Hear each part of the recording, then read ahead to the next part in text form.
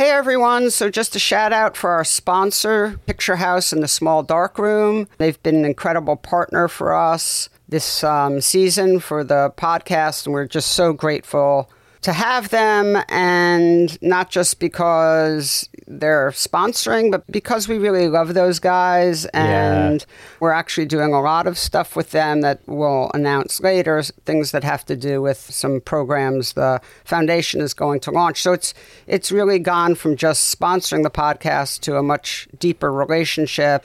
And I think that just says a lot about their values, how supportive they are of the foundation, of the Photo Work Foundation, and how much they want to help out. And as everyone knows, I've been over there a lot to discuss things with them, and I have artists who print with them, work on various post projects with them.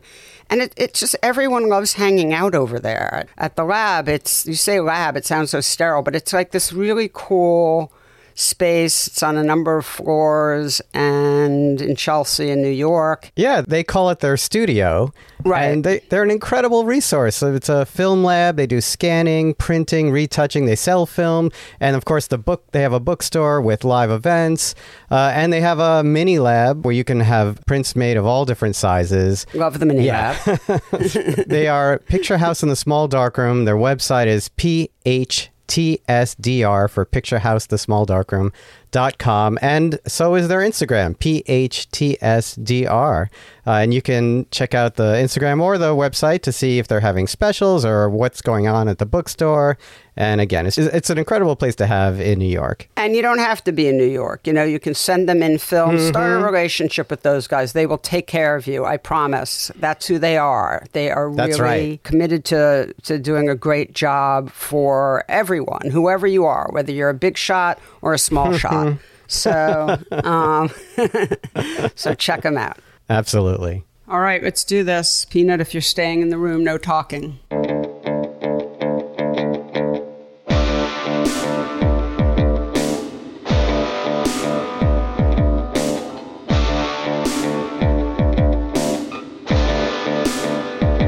Hello, and welcome to the Photo Work Podcast, the talky and touchy-feely version of my book. It just seems so silly saying that at this point. I've got to say, Michael doesn't know that I was about to throw a wrench into the works from the very beginning there, but... I'm holding on tight. I don't know. Let me just see if there's something else here. Hello, and welcome to the Photo Work Podcast, the talky and touchy-feely podcast about photography. All right. I'm Sasha Wolf. This is what meetings are for.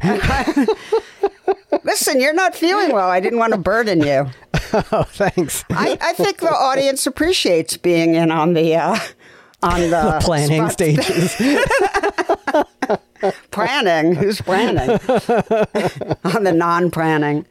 Yeah, I'm recording from Woodstock, New York on a rainy, soggy fall day, but I love it. And I'm joined as usual by the man you just heard, my fellow traveler. A little under the weather is he. Mr. Michael Feels Like Shit, Chauvin Dalton. Hello, yes, Michael. Hello. Oh, hi. Yeah. Getting better, but I actually tested positive for COVID for the first time. Yeah. I thought it was your second time, no? Well, I was sick in March 2020 after coming back from Houston, and they didn't have tests. I'm pretty sure that's what it was, but that's why I said I tested positive for the first time. Yes. Okay, yeah. You are a very precise individual, unlike me. I think the audience, by the way, has already figured that out. Oh boy, let me just say that I say I haven't had COVID yet. I've never tested positive for COVID. I've never thought I had COVID, and I have a few friends, though. If I say that around them, they're so offended, and I get it's like different degrees of snark. I either get the sort of quiet, gentle shiv of not that you know of. Okay, that's one.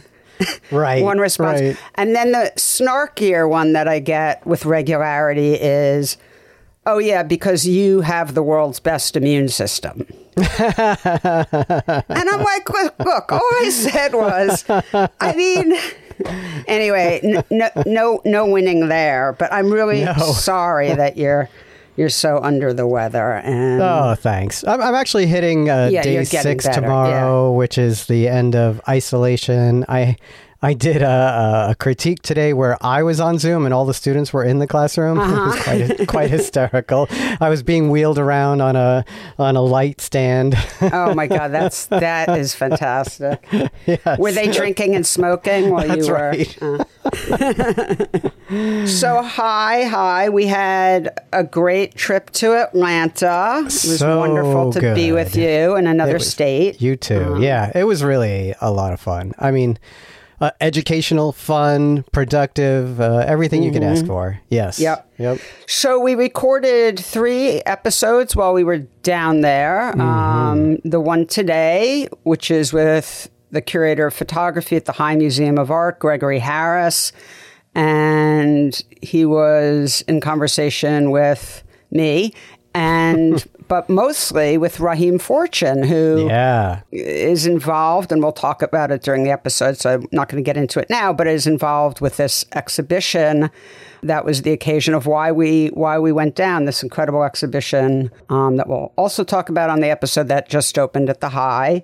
And then while we were there, we took advantage of being in Atlanta to bring in Irina Rozovsky, who's very close to Atlanta in Athens, Georgia, where she lives with her husband, Mark Steinmetz, and their daughter, and runs a great organization called The Human and is a great photographer. So we talked to Irina, and then we had a great conversation with the premier, or just to be, I guess, fair, I'll say, and non-biased, one of the premier photo dealers, gallerists. Yes. In the South, if not in the country. I mean, really an incredible Anna Walker-Skillman, who runs Jackson Fine Art.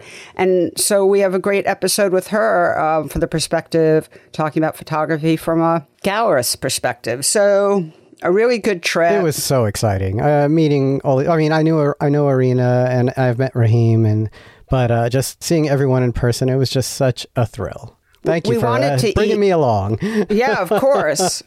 I think we wanted to eat more good Southern food, but we were both exhausted at the end of every day we were there, so we both collapsed.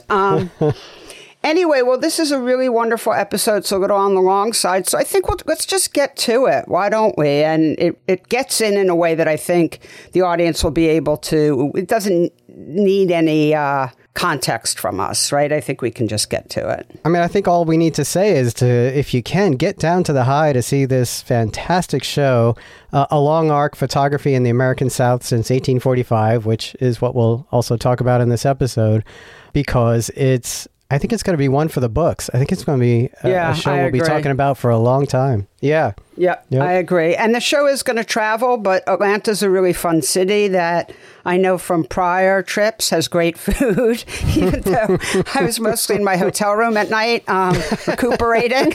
All right, so this one. Virginia Museum of Fine Art, we'll have to go down there and eat. And then also at the Addison in Andover at Phillips Academy. So northeast of Virginia, it's at the High now into January. So worth seeing. Okay, Michael, if you don't mind, please get better and take it away. Thank you.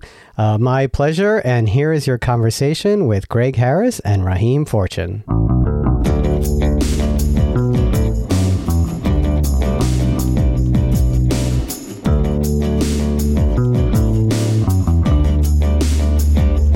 Gregory Harris, Rahim Fortune, welcome to the Photowork podcast. For our listeners, we're actually all together, which is wonderful, including Mr. Michael Chauvin Dalton. Hello.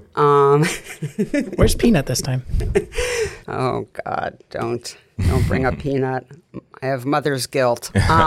So we are in a room at the wonderful High Museum in Atlanta. I was originally coming down to see, I told Michael I was coming down to see this exhibition, A Long Arc Photography in the American South since 1945, that my guest Greg Harris and his co-curator Sarah Kennel curated because a number of my artists are in the exhibition. I would have come down to see it anyway because it's right in my happy wheelhouse. Rahim wound up contributing an essay to the incredible book that Aperture made of the show. Anyway, we realized that this would be a really great opportunity to talk with Greg and Rahim together. Last night, they did a talk at the High Museum that was just absolutely wonderful. So happy to be here for that.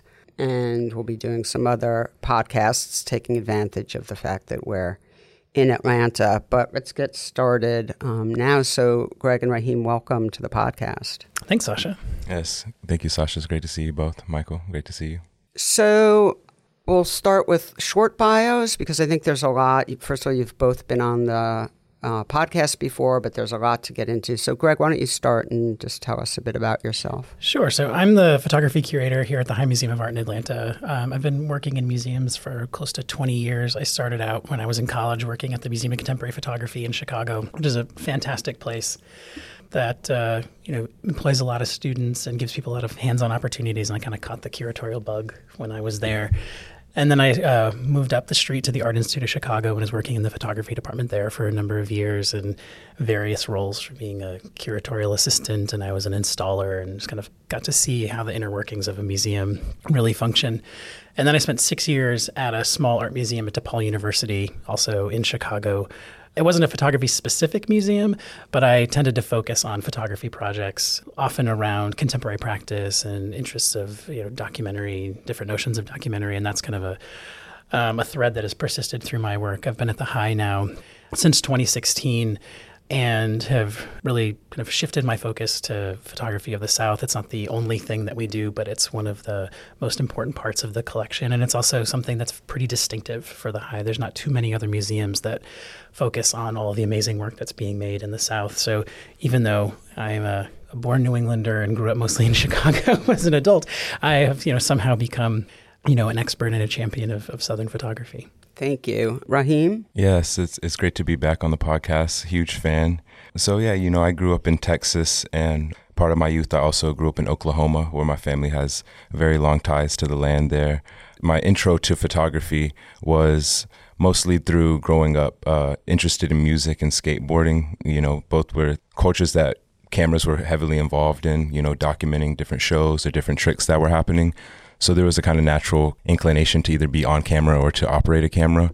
And, as I became older, I ended up connecting with a photographer named Eli Reed, who would come into the photo lab where I worked. And he was printing a grant application, and I just was like the eager, person, and just like really took it upon myself to like help him through the whole process and make him feel like he was working at like a top quality lab, even though it was like the local spot in Texas. And he really showed me a lot about what you could do with the black and white image. And I remember he said this funny thing because he was making some color work, and he was like, if they don't think the color work is strong, like I'm going to go tell them to look back at that black and white work and like, no, it's the same person. And I didn't know much about photography at the time. And just hearing him say that, it's Eli Reed, he's such a titan in photography. And that was actually a massive inspiration for me.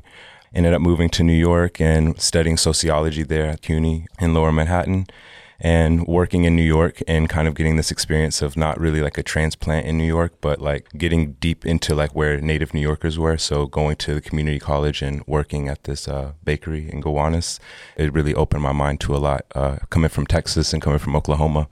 When I went to New York in 2016, that was the first time I had gotten on a plane. So, I hadn't traveled too much in that sense, and it was just really a huge eye-opening experience.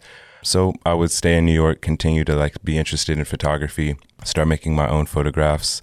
And yeah, to kind of jump ahead a little bit, I would work as a assistant and intern for many years while making my own work in Texas.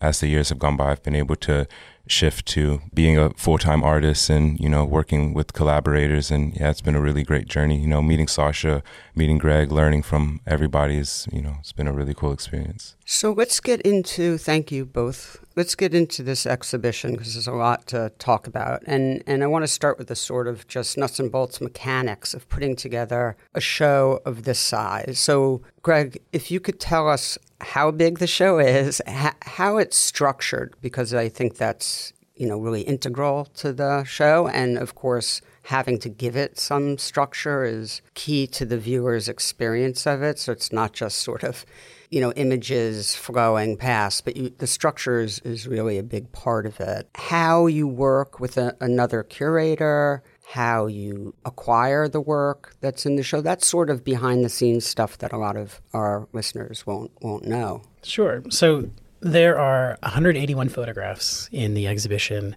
and it takes up about 6,500 square feet of gallery space. So it's a pretty big show. It's structured more or less chronologically. So it begins in the 1840s. I think the earliest picture is kind of dated around 1845.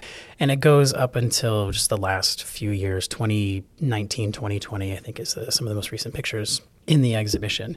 We structured the show around roughly 25, 30, 40-year chunks of time, and often kind of marked by significant events or shifts in the history of the country. The show is really a history of the South in photographs rather than a history of photography in the South. Some of it is kind of political events, kind of social rifts, but then also kind of artistic shifts that have happened, as you move later on in that chronology when there really is a fine art photography that's very clearly coming to fruition. And within those kind of chapters, such as it is, there are kind of themes that are kind of dominant or that we focused on. We try to really pull out. Can you give a couple of examples? So in the first section it focuses on the antebellum period and the Civil War. And so it's a lot about how photography is used in these very early days as a way of articulating identity in pictures, often around race and like how we understand race and how people project their identity and their status in photographs. And then alongside that, how pictures are used as a way of processing trauma and mourning, kind of particularly around, the great losses and traumas that happened during the Civil War. So this idea of like identity formation and kind of mourning and loss and kind of reconciliation through pictures are kind of like the big theme of that first chapter. The final chapter is about renegotiating what it means to be Southern and kind of what is the South, what is Southern identity, and kind of asking questions about who gets to tell those stories and who gets to make those statements. So a lot of it is kind of thinking about throughout the show, like we're always kind of asking, like, well, what is the South? And we don't necessarily have a lot of hard and fast answers. It's something that we're trying to figure out in the process of putting together and putting on the exhibition. In terms of working with another curator, so we've been working on this show in one form or another for about 5 years, and it's evolved in a lot of different ways. And my co-curator, Sarah Kennel, used to be the head of the photography department here at the High, so we were working on it collaboratively here at the museum. And then when she left the High to go to the Virginia Museum of Fine Arts in Richmond, she was still invested in the project and wanted to continue working on it. So we continued to collaborate, and the show will be traveling to Richmond in about a year as well. A lot of the exhibition is drawn from the High's permanent collection. We have around 9,000 photographs, and I would say about a third of those photographs are either by Southern makers or are of Southern subject matter. So that's really the base that we're drawing from. And so we're trying to kind of pull out what are the kind of key images, the key movements, the key photographers to try to build out this story. And sometimes we want to, hit the really well-known pictures of the really well-known makers, because this, it is a known history and we're not completely rewriting everything. So we're kind of building on something that's familiar for people. But then we also wanted to show some things that maybe would be unexpected or a little bit less well-known, or go deeper on particular areas where we can, and really try to sort of flesh out that narrative. And there's peculiarities to it, because our collection, as large as it is not exhaustive. So there's things that we don't have. Sometimes we were able to borrow it from other museums. Other times we just decided we can't show everything. We're kind of showing our version of this story. Another museum might tell an entirely different story of photography in the South. So this is very much like our take on that narrative. I mean, one example of a period that everyone's going to sort of know that's going to be very familiar would be like the Great Depression. And it's probably was circling around in your head just now when you were mentioning that, right? Like the Walker Evans, Dorothea Lange. mean, it's a watershed moment in the history of photography generally, and so many of the most iconic pictures from that period were made in the South. Like Walker Evans' pictures that he did for Let Us Now Praise Famous Men were made in Hale County, Alabama, and that's some of the work that he's most well known for. And I think as a lot of people are getting into photography, that's often some of the work that they're seeing for the first time when they're kind of wrapping their head around like what is photography? What can I do as a photographer who's kind of going out in the world and kind of responding to the things that you see? And so that was a hugely important moment in the history of photography, and we wanted to make sure that was focused on, because it's this moment where kind of photography really develops this language of documentary and kind of how to respond to the world, how to record the world, how to make pictures that look believable, authoritative, that seem to have kind of an objective look to them, but also where people are realizing photography can be used as a way to influence people and change people's minds. In this case, ideally for good ends. To kind of uplift people from rural poverty and really build an infrastructure to improve people's lives. So there was a form of propaganda of sorts, but it was also a way of telling stories and influencing legislature and public opinion. Yeah, no, and I think it's a great point, you saying that this is your interpretation on photography in the South, because there are endless readings. And I guess, from my end, looking at the show and getting a tour from you, you spoke to not being able to get every piece, but there was still something about the show that felt very comprehensive. So it didn't feel like this highly curated thing that was, just kind of abstractly within your own taste, but it still maintained that feeling that it does cover a lot of the images that are very well known and highly regarded and written about. Thinking about some of the writing of Deborah Willis and her writing about the daguerreotypes and learning about these alternate processes that photographers are doing at the kind of beginning of the medium. It's such a great launching pad for the show. Also, throughout the show, I think that there is, in a way, kind of a re-engagement with the archive and thinking about the way that the functions of even the FSA images might have changed, and how do we grapple with this kind of authoritative voice in the modern moment and kind of standards of aesthetic. And I just was really moved by that. And that's just the first two walls. I could go through a range of complex, provocative emotion from each section. Last night in the talk, I spoke about the impact that the post-war photographs had in the kind of clear changing of aesthetic and this kind of going from this like silent film, if you would, to something that feels more produced in a subtle, very subtle way.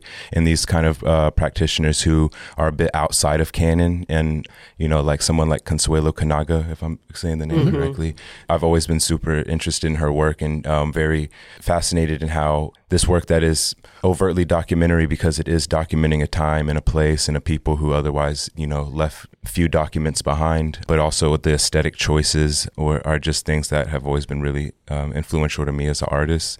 And yeah, as you start to get into the 80s, that work is incredible. Early Hudnall, obviously, Baldwin Lee. So, these are people who have been known, people who are also having new moments. Baldwin's work is just being more widely circulated, but kind of highly regarded, and after being known in smaller forms for a while. So like I said, I think that this show is really important because in a way it's a major re-engagement, and it's like a reshuffling of the deck of how we think about Southern photography. And I think that's a great kind of launching point with the book, in the fact that people who you have writing for the book are people who are, we've been friends for a while, and I know some of the writers in the books, like people who are all thinking about similar things. And after conversations that we've had, I think it's just great to see it kind of materialize in something that is also influential for people who are interested in getting into photography and maybe don't know as much. It feels like something a little bit more approachable than maybe it's been in the past. I'm happy to hear you say that, because one of the things that we were keeping in the back of our minds as we were putting the show together was, can you tell the story of photography in the United States and only use pictures that were made in the South to do it? And I think maybe in some ways you can, in other ways you can't. But, the South is so critical to the overall history of photography in America, and yet it's rarely focused on in that kind of specific way. And so we wanted to try to put the South back at the center of the story of American photography. And there's certain things like the Institute of Design was in Chicago, not in the South. And that was, a hugely important institution that influenced so many things that happened in photography. So there's certain aspects that we can't really touch on with that. But in a lot of ways, you can tell a pretty comprehensive history of American photography just by looking at what happened in the South and the work that's been made in the South. I want to take us, and we'll get back to sort of where we are now, but I don't want to lose this thread that sort of popped up a little bit earlier, because I'm really curious about your thoughts about this. In the exhibition, which obviously in this way will not translate to the book, but in the exhibition, the object is extremely important. How did you think about that? Because I know for me, walking through yesterday, and we were all together, so I could see Michael and Rahim also becoming really taken with the different printing styles, the very early printing styles, and the way in which the photograph was revered as object. You saw that often in the way they were presented in sort of elaborate ways. The frame or the container, the vessel was extremely important. How do you think about that when translating to a book, or how do you just think about it in the exhibition? It's an interesting process to work through, because a lot of the time when we're putting together the exhibition, we're looking at thumbnails or printouts, things like that. Like we often will go and like look at the piece in storage, but sometimes they're really big, or they're in a box that's, in the back behind something else. And like not everything is readily accessible. We don't have all, 180 pictures around us. So we're looking at we're working mainly with a reproduction of something. And then when we get into the layout phase, we're starting to think about the three-dimensional experience that someone's going to have moving through the space. And we're also working on the book at the same time. And with the book, we can change the size of an object. We can run it across the gutter. We can make it a half page. So they're really images that you're working with. And that's a particular way of telling a story. And it's very, kind of very linear as you kind of move through the book. There's certain kinds of adjacencies that you can do. But when you're putting together an exhibition, it's something that you experience, in time and in space. And the objects have dimensions. They have, physical characteristics, which have meaning on their own, and they also change the experience that you have as a viewer. I mean, think about, looking at a daguerreotype in a book. It's ink on paper, but when you actually see a daguerreotype, it's a mirrored surface. If you move around it, the image kind of disappears. You move again, it pops back up. You can see your own reflection in the image. They're small. They were meant to be held in your hand. I mean, we're not letting people hold the daguerreotypes when they come to see the show, but we tried, but he said no. But you can get that. You can get that sense that this was something that you had a physical engagement with, not just, you weren't just looking at it, you were holding it in your hand and kind of communing with that image. And then as you move further into the exhibition, and as you get more into the contemporary end of the show, the scale shifts. That's like right. The pictures become really big, and like that's an intentional choice. Like you're having, an encounter. It's also a physical encounter. Like you're standing in the presence of that image. There's a very large portrait by Zora Murph that's like 6 feet tall, and so it's a portrait of his father, and he's almost life size in that image, and you're kind of confronted with that presence, and so that really changes the experience that you have of the image. Like in the book, everything is kind of equalized, and in the show, there's a lot of shifts in scale that change the way that you experience the photograph, and that's really important. But it's kind of one of the last things that we think about as we're putting together the exhibition. Well, I would just say, as someone who just was a viewer yesterday, that everyone should come down and see the exhibition. The book is amazing, but the experience, I mean, we were oohing and eyeing. Yeah, I was just thinking the same thing. I was like, I look at pictures a lot of the time of, most days, but that is a different experience. It is. It's a bodily thing. Looking at all of those images, it's a whole, it's like you were saying, speaking to the print quality, because I think that's so much of what I say, like when, for lack of better words, this kind of tangible nature, and that you are engaging with in a very sensory level. Absolutely. So, I'm kind of fumbling through the language to describe it, but that's something that I was really struck by. As I said, someone who is familiar with a lot of these works, seeing them as the print was just incredible, especially a lot of the early vintage works. And I'm like, I got to take one more walk through and look at some of those like presentations and choices, because I do think about size and the intimacy of the viewing experience. And I'm really interested in, going back through and looking at it more from that stance. And also, I mean, when you're in that first room and you're faced with the Civil War, and you're faced with, you're looking at pictures of former slaves, and you're looking at pictures of black soldiers on the battlefield. And obviously the content is so incredibly moving, but you add to that all the different processes. We were looking at albumin prints and tintypes. There was one cyanotype in there, a lot of daguerreotypes. And you have a sense of the people who were holding that work, the people who owned that work, where it lived in somebody's home, how it might have been an important part of a family's mantelpiece and their history. And knowing that the container, the frame, the worn parts were someone in the 1800s was holding it and probably proud of their son or their husband or whatever. There were beautiful pictures of black men dressed beautifully, having their portrait taken, like just knowing, that's something for me that was extremely visceral. And the quality of those different print processes contributed to the whole experience. So I'm really making a pitch for people to come and experience this in person. Yes, I mean, there's something really interesting about the point you're making, Sasha. While staying here in Atlanta, you just watch cable TV in your hotel room, and Spike Lee's Malcolm X was on, and I'm watching Denzel perform as Malcolm X, and the film is shot in color, and then they kind of have these sequences at the end that show Malcolm in black and white, and you're like, he was there in color, and I think about that within these images, like the people who appeared in these images appeared in their time and in their presence, and in a subtle way, it kind of says something about a very pulled away perspective of just mortality of this current moment is actually all we have, and everyone's kind of doing their own jobs to document that. And I think there's also an interesting kind of duality with what you said about these images that are more vernacular photographs and are more kind of totems to people's self-making and self-image. And I've always been extremely interested in the Black American relationship to photography and upward mobility and, the creating of self that happens since literally the beginning of the medium.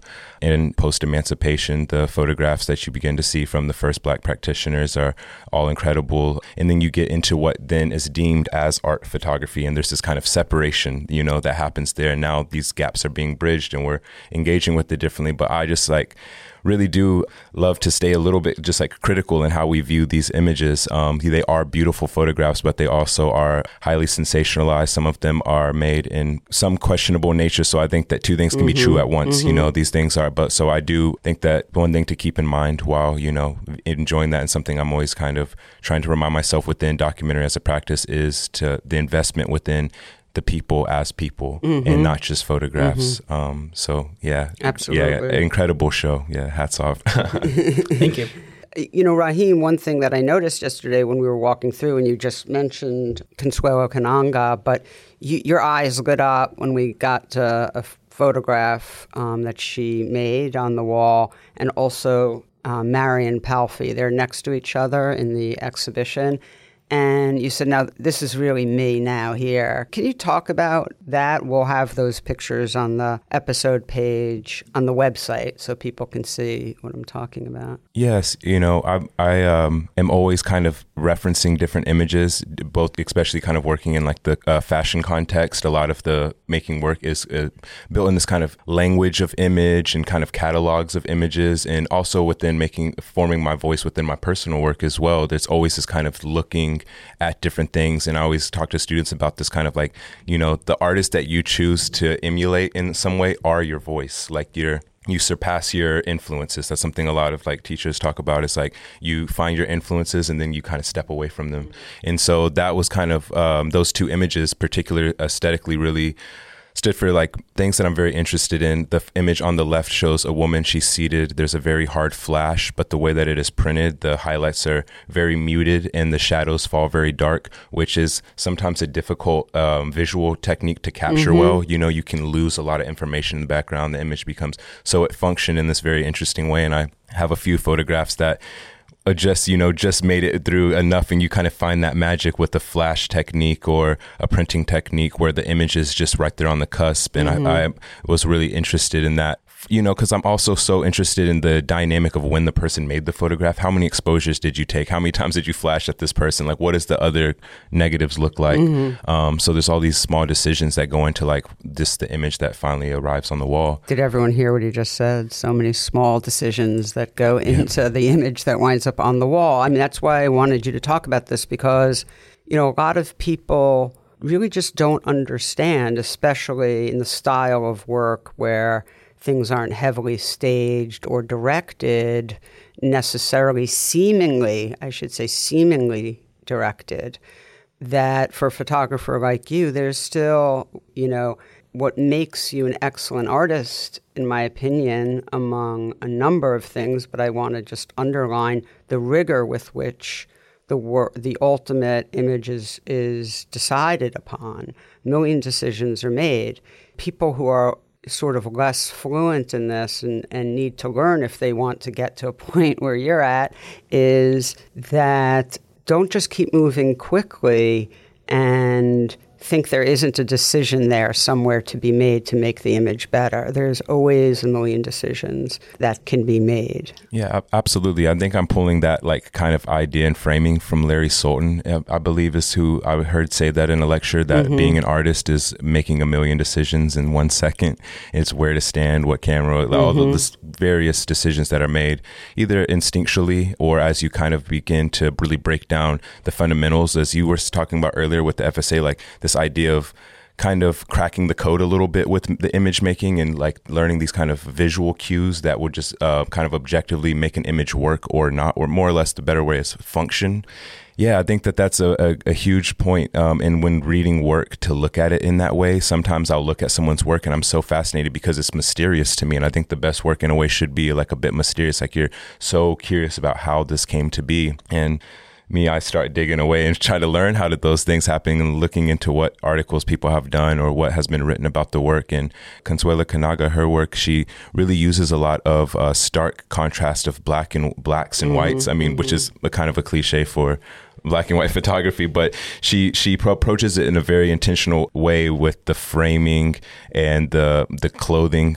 Maybe it's just the clothing of the time was not like highly patterned, but that's something that has also always struck to me. And that again becomes one of those kind of like objective things of function. It's like, well, it's clean, more or less, like the images. Or maybe let me just, excuse me, I just want to interject, go back to what you were saying earlier. Maybe she asked her sitter not to wear a pattern, right? Yeah. She took control of her photograph. Yeah, absolutely. And that's something that, would be just one of the many things that I'm picking up from various artists that's like, okay, I'm noted, and, it kind of makes its way into your work. So throughout the show, there were so many moments where I was just humbled and taken aback and like just a fan, and the large print by Christine Potter, and being kind of, in a way, I always point out these little things with Greg and I always talk about this as an artist. Sometimes somebody tells you something about your work and you're like, yep, that was on purpose, but really it was, you're learning from the person's read from it. And I think that that's something you kind of learn about your work as it's in the real world. You can only know so much about it, as you said, when it's a thumbnail and you're kind of conceptualizing, but when you put it up, there's something about it being in real life that you kind of like, you learn from that. If you took out all the walls, Sally Mann's print and Christine's print were like kind of like on opposite sides of the space in a way. And it just felt like just to really like, that was just something I would probably pick up. And I just feel like those two works are so in step with each other. And it's just really beautiful to see that, kind of cross-generational conversation between artists, because we need someone like you to facilitate that. Greg, can you talk a bit about the decision to end the show, not in 2020, that's neither here nor there, whether it was 2020, 2021, 2022, but on this clear concept idea of the new Southerner, because obviously that's really important and key. And was it obvious? How did you get to that? And maybe talk a bit about some of the images that are, give that feeling at the end of the show. So the very honest answer is that we kind of reverse engineered that, because the show comes chronologically, and you're kind of following what photographers are doing and what they're telling you, and kind of trying to sort that out and kind of pull out what are the kind of the ideas that are connecting. everything. And so some of that just kind of happened by happenstance as we're kind of like arranging the pictures.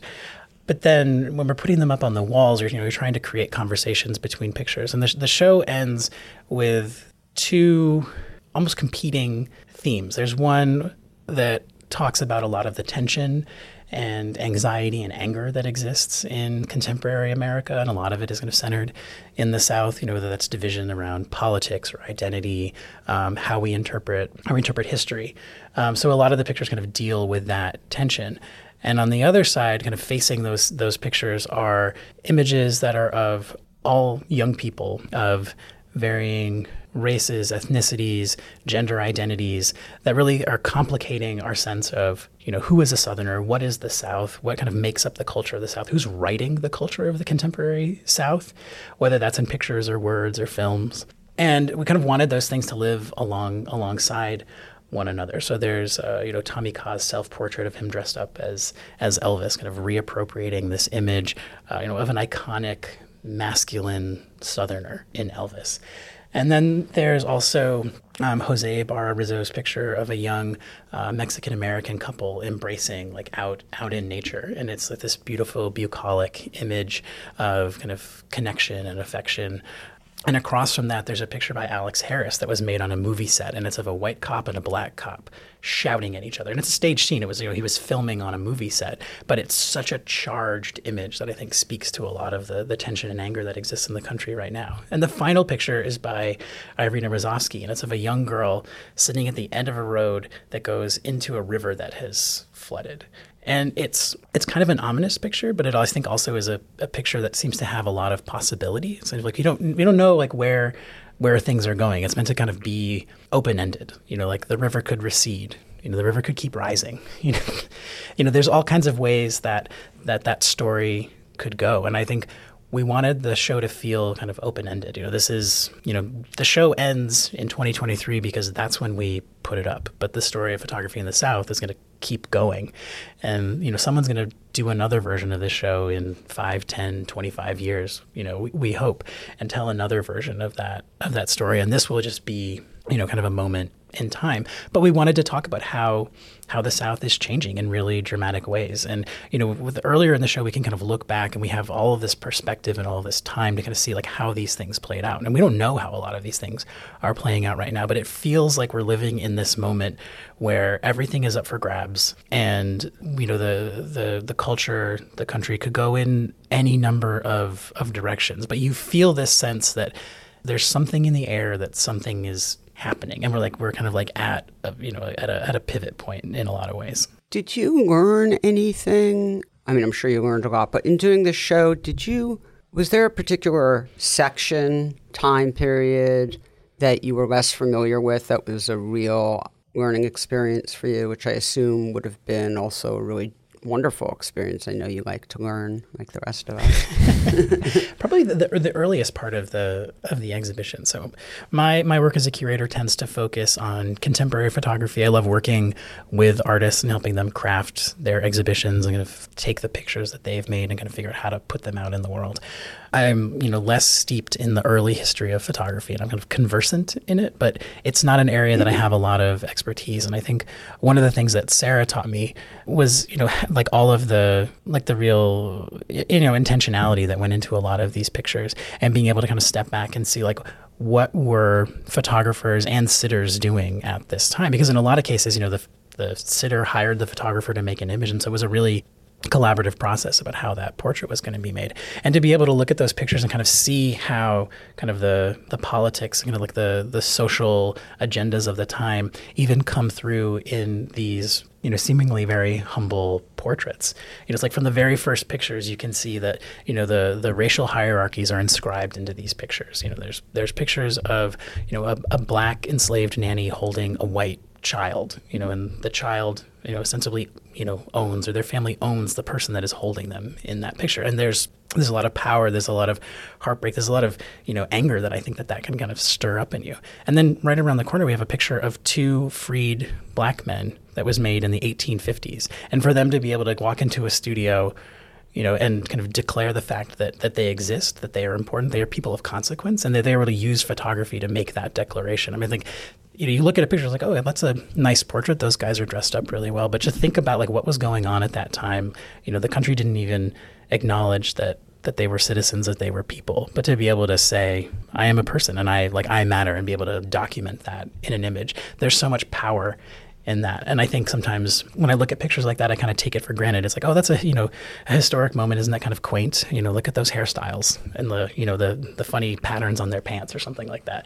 But to really think like what they were doing with that picture, kind of what is like the subtle but very powerful gesture that comes through in that image. One of the things that was the most surprising to me, and just going with what you're saying, was the 6 images, I think, by the Massengill family of this young woman that feels very before its time, where she seems to be. Oh, I'll let you describe it. Yeah, so that's one of my favorite suites of images in the show, suites of photographs in the show.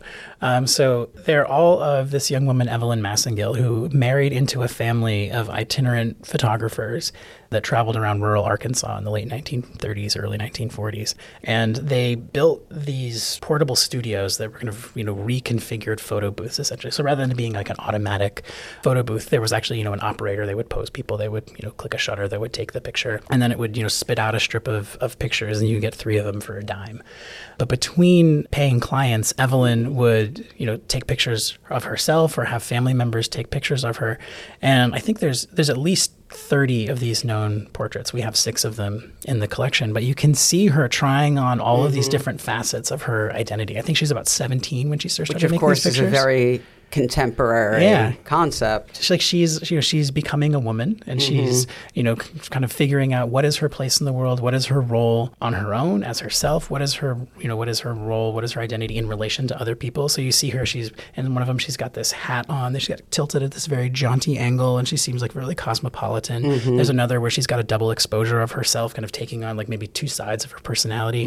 But then you also see her posing with her husband, or posing with her with her child. And, she's a mother, she's a wife, she's a partner. And, there's another where she's wearing kind of like a nightgown. And so there's this kind of emerging sense of her own sexuality in the picture too. And you just, it's fascinating to see how she's like using photographs to try on these different aspects of her, of that herself. Was really made a strong impression with me as well. These pictures are from the late 30s, and, to see someone doing this type of self-portraiture, and where some she looks like she's 12 and some she looks like, a fully grown. Yeah, remind me what year those were produced. Between 1937 and 1941. Nice. So that's pre-World War II. Yeah, right at the beginning of World War II. So the tail end of the Depression. It's very fascinating, because also thinking about the relationship to World War II and the mailing of portraits is something that's really interesting in the creation of self-portraits. A series of portraits in my family archive of my great-grandmother that were sent to her husband while he was overseas, and they were taken by my grandmother. And there's one where she's sitting on a Cadillac. There's one where she's doing her makeup in the mirror, and it's that shines a light on something that I think is very interesting. And thinking about how we view these images, again, thinking about the relationship between the people who are in them and the people who are making them. And, going back to what you're saying about the Civil War, I think that it's so interesting thinking about the earliest people kind of cracking the code. I guess even like from the chemistry level of how intense it was to make photographs at that time. And there was, pretty much I'm saying there was black folks on both sides of the camera. I'm just trying to get that out there. Yeah, I mean, one of the earliest pictures in the show is a daguerreotype that was made by J.P. Ball, who was a black photographer working in Virginia. Yeah, no, it was so incredible to get to walk through with you guys and, spend some time here in Atlanta. It's been a real treat. And I highly suggest, if you're in the area or you can make it out here, come and see the show.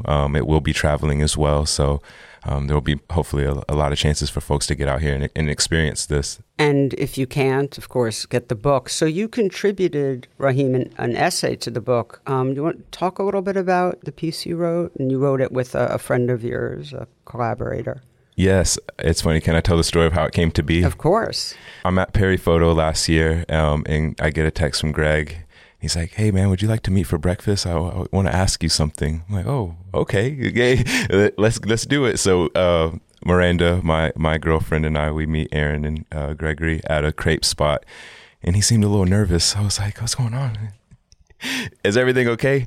And he asked me, he's like, "We're doing a book, and I was just curious if you would want to do an essay. I know it might be like a, quite the ask, but we would love to have you write. And, I kind of reluctantly say, yeah, I would. I think I also told you that we needed it in like 6 weeks. So. I think there was a bit of a time crunch there, but, I come into the work that I do first as a photographer, and as I begin to engage deeply with the history and these kind of conceptual ideas around photography, I've gotten more interested in writing.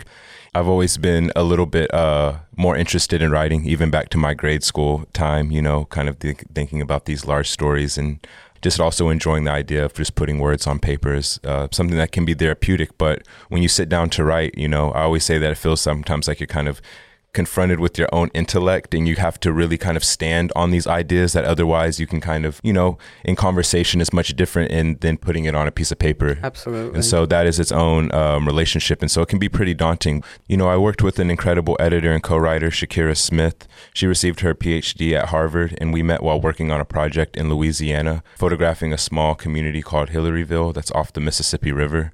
And so we were working on this project there, and she was kind of our point of reference, but also like provided like such a critical resource. She was a good friend of the artist who we were working with. He had seen the work of myself and my collaborator, Ade Randall, and he wanted us to come do a small film and a series of photographs in his town.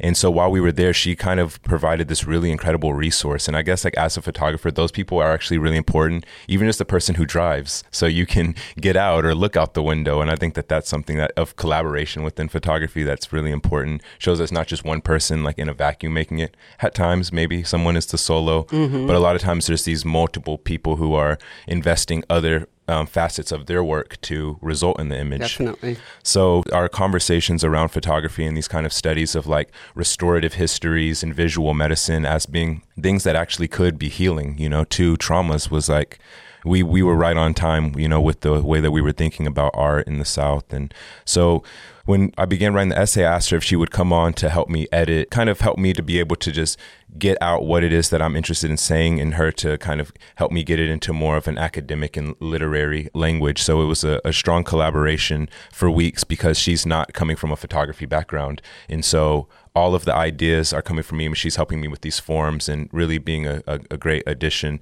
And so we work together in various facets as far as grant writing and copy editing. And so to artists, just know you don't have to do it all yourself. Find collaborators, invest in other people who, great point. Because you kind of, people will show up for you as much as you show up for them. And I think that that's important for like building out your community and resources. So yes, we started working on the essay, and I was really interested in this idea of the history of photography. Well, this is what Gregory was, we spoke about, was kind of my view of history of photography in the South, which is the overarching theme of the book. And so I started out thinking about this kind of moment in the late 70s where I kind of described it as this post-Civil War, post-Vietnam America, where there's kind of this huge call to action, and this next generation kind of does not have the same kind of tangible things to go photograph in this social realm. And that's not true necessarily, because there was a lot of photography also happening of the farm working, that was going on in South Texas. There was a lot of things happening in the valley and this kind of rallying, but pretty much it's like you're thinking about these timelines, and you have like someone like a Russell Lee who was affiliated with the FSA, and him starting this program in UT in the kind of coming of the MFA photography program. That was not a thing of the previous generation. And then you have someone like a Danny Lyons, who was heavily involved with the politics in Texas as well as civil rights. And so this following generation, you start to see this kind of settling in of art aesthetics and art as practice and primary function. And I feel as though a lot of photographers kind of use the South as a launching pad for finding visual language. I mean, the list goes on. You could think of someone like an Alex Webb or Eugene Richards and a host of other artists who go to the South and kind of use that same tradition and lineage of social engagement to look at the tenement farming and the sharecropping that's going on in the South. And so there's this dual thing that's happening there, because I do think that sometimes it's like the good faith coastal person who's like, and I think that formation and idea is something to be critical of in the way that there's so much virtue, I guess, within photography, in the history of photography, as you've spoken. It's this kind of urge to help, and how there is like these kind of biases in how the viewpoint and who the people who are in in need of help, and how that again goes back into the making of self-image and the image that is viewed by others. So I could go on and on. It's a very, very heavy concept that you kind of start to get into at that intersection of this kind of urge to help in those people who need help and versus self-sustainability. So I was going through these decades. I was really pouring through it. With my essay, I took out all references because I was not sending any shots at anybody, because that's not a pointed critique, because people made such incredible work, but it's just a re-engagement in a kind of thinking. So it's not to be combative with those people who made that work or to overtly kind of want to tear the whole infrastructure of it down, but it was just my own perspective on the history of photography in the South, as kind of learning as a Southerner, as a Black American, as someone who is, grew up in Oklahoma and, a tribal community, and these relationships to photography might not be the same for, myself and other kind of marginalized folks than it would be for someone who just like has the extensive family archive or has a different relationship to this kind of rallying in America. So yes, get back to the essay. I apologize. I really, it's a very complex kind of series of ideas we got into. And then we also kind of touched on these ideas of people who were coming from the outside. I think that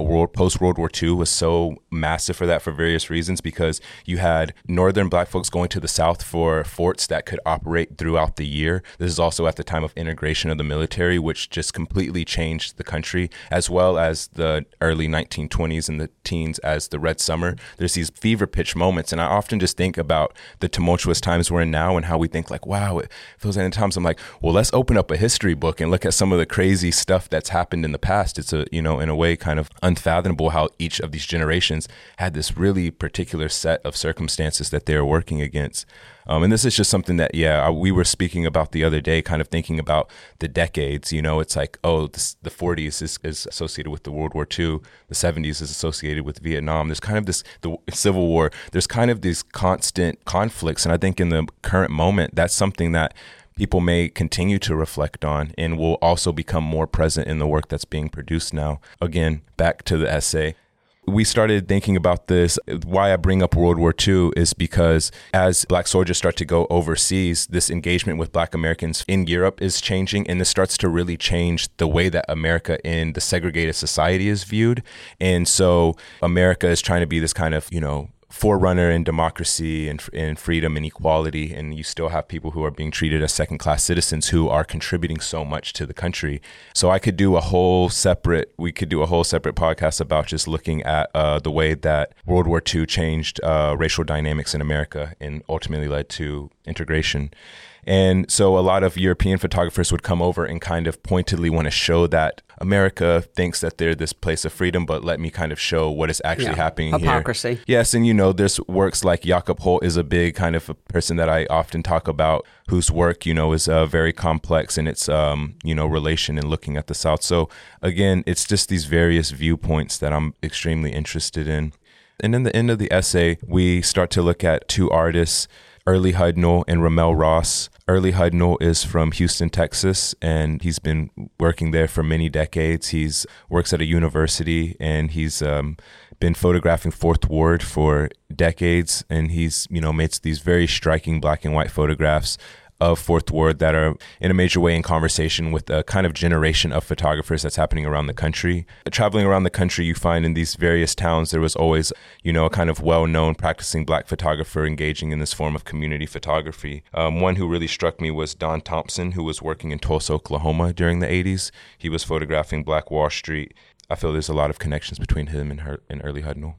Eli Reed is working at this time. And I kind of find these visual similarities. These people might not have even been looking at the same work, but it's also in a huge way in step with Kamunge workshops that's happening at the same time in New York City. And so there's kind of this, there was also the Black Photographers Annual that was published. It was kind of this annual publication. Then there was also various Black photography photo contests. So there's a culture of image making and this idea of black and white poetry, of reshaping the way that we're viewing. And this is also, I guess, an important context because because this is post-crack epidemic and post-integration. Like this idea of community photography is very different than what it was in this time where there was this more self-sustaining community and more connected fibers of pre-gentrified Black communities. So his work is a huge marker to that. The other artist is Ramel Ross, who is most known for a body of work created in Hell County, Alabama, where he produced a series of photographs in a film that was highly awarded and,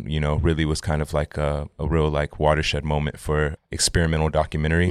And so I was really interested in how his photographs and his film function so differently. His film is mostly shot on kind of more lo-fi cameras. It seems as though the camera is just rolling, and he really is allowing the subject matter to just play out in front of him. He was also teaching in the town where he was living for a long time, so he had a really strong connection to the community and the youth of this place, which I think is also really beautiful to come in as a kind of, adult and to be able to invest in people. Just that energy is very helpful. And I find that even just in being a photographer, a journalist, there is a thing of just showing up for people and being there. And that comes through strong in his work.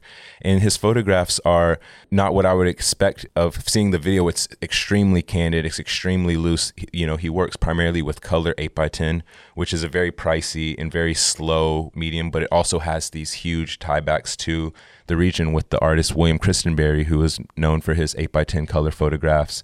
And so he really kind of pushes up against some of these ideas we have about documentary while also kind of agreeing to some of the terms that, that are set in the tripod, the big camera, this kind of collaboration. But, rather than engaging in kind of direct formal portraits, he makes these very nuanced images that often show people kind of askewed from the camera or abstracted. And I think, the way I was describing it in my conversation with Gregory last night is I feel as though those images are very bold in their attempt. They didn't rely on the roadmap to particularly. And I'm very interested in seeing the new languages of documentary. And I think that he was a really great example. So we tie the essay off by kind of looking at these two artists and how there is this new moment in photography where a lot of the value is kind of placed on the interconnectedness to the images and being more interested in the closeness in relation to the subject matter. And I think this is a theme that has gone on for a long time. And as we start to see more of like family work, someone like an Emmett Gowan or, John Gossage, who's making work just about your lived experience, not going outside of that realm to make work. I think that it's something I'm really excited about. And hopefully my work, speaks to those same qualities. Well, I think that's a lovely place to wrap up. Thank you both so much for your time. Gregory Harris, Rahim Fortune, it's really been so wonderful to spend time with you both over the past couple of days and to do this together this morning. So thank you. Thanks for having us, Sasha. Thank you guys. Photo Work with Sasha Wolf is a production of the Photo Work Foundation. Executive producer is Sasha Wolf, and the associate producer is Taylor Selsback. The show is also produced and edited by me, Michael Chauvin-Dalton of Real Photo Show. Music is by J. Walter Hawks. If you like the show and wish to find out more about the Foundation, please visit photowork.foundation and be sure to subscribe and review with all the stars on your listening platform.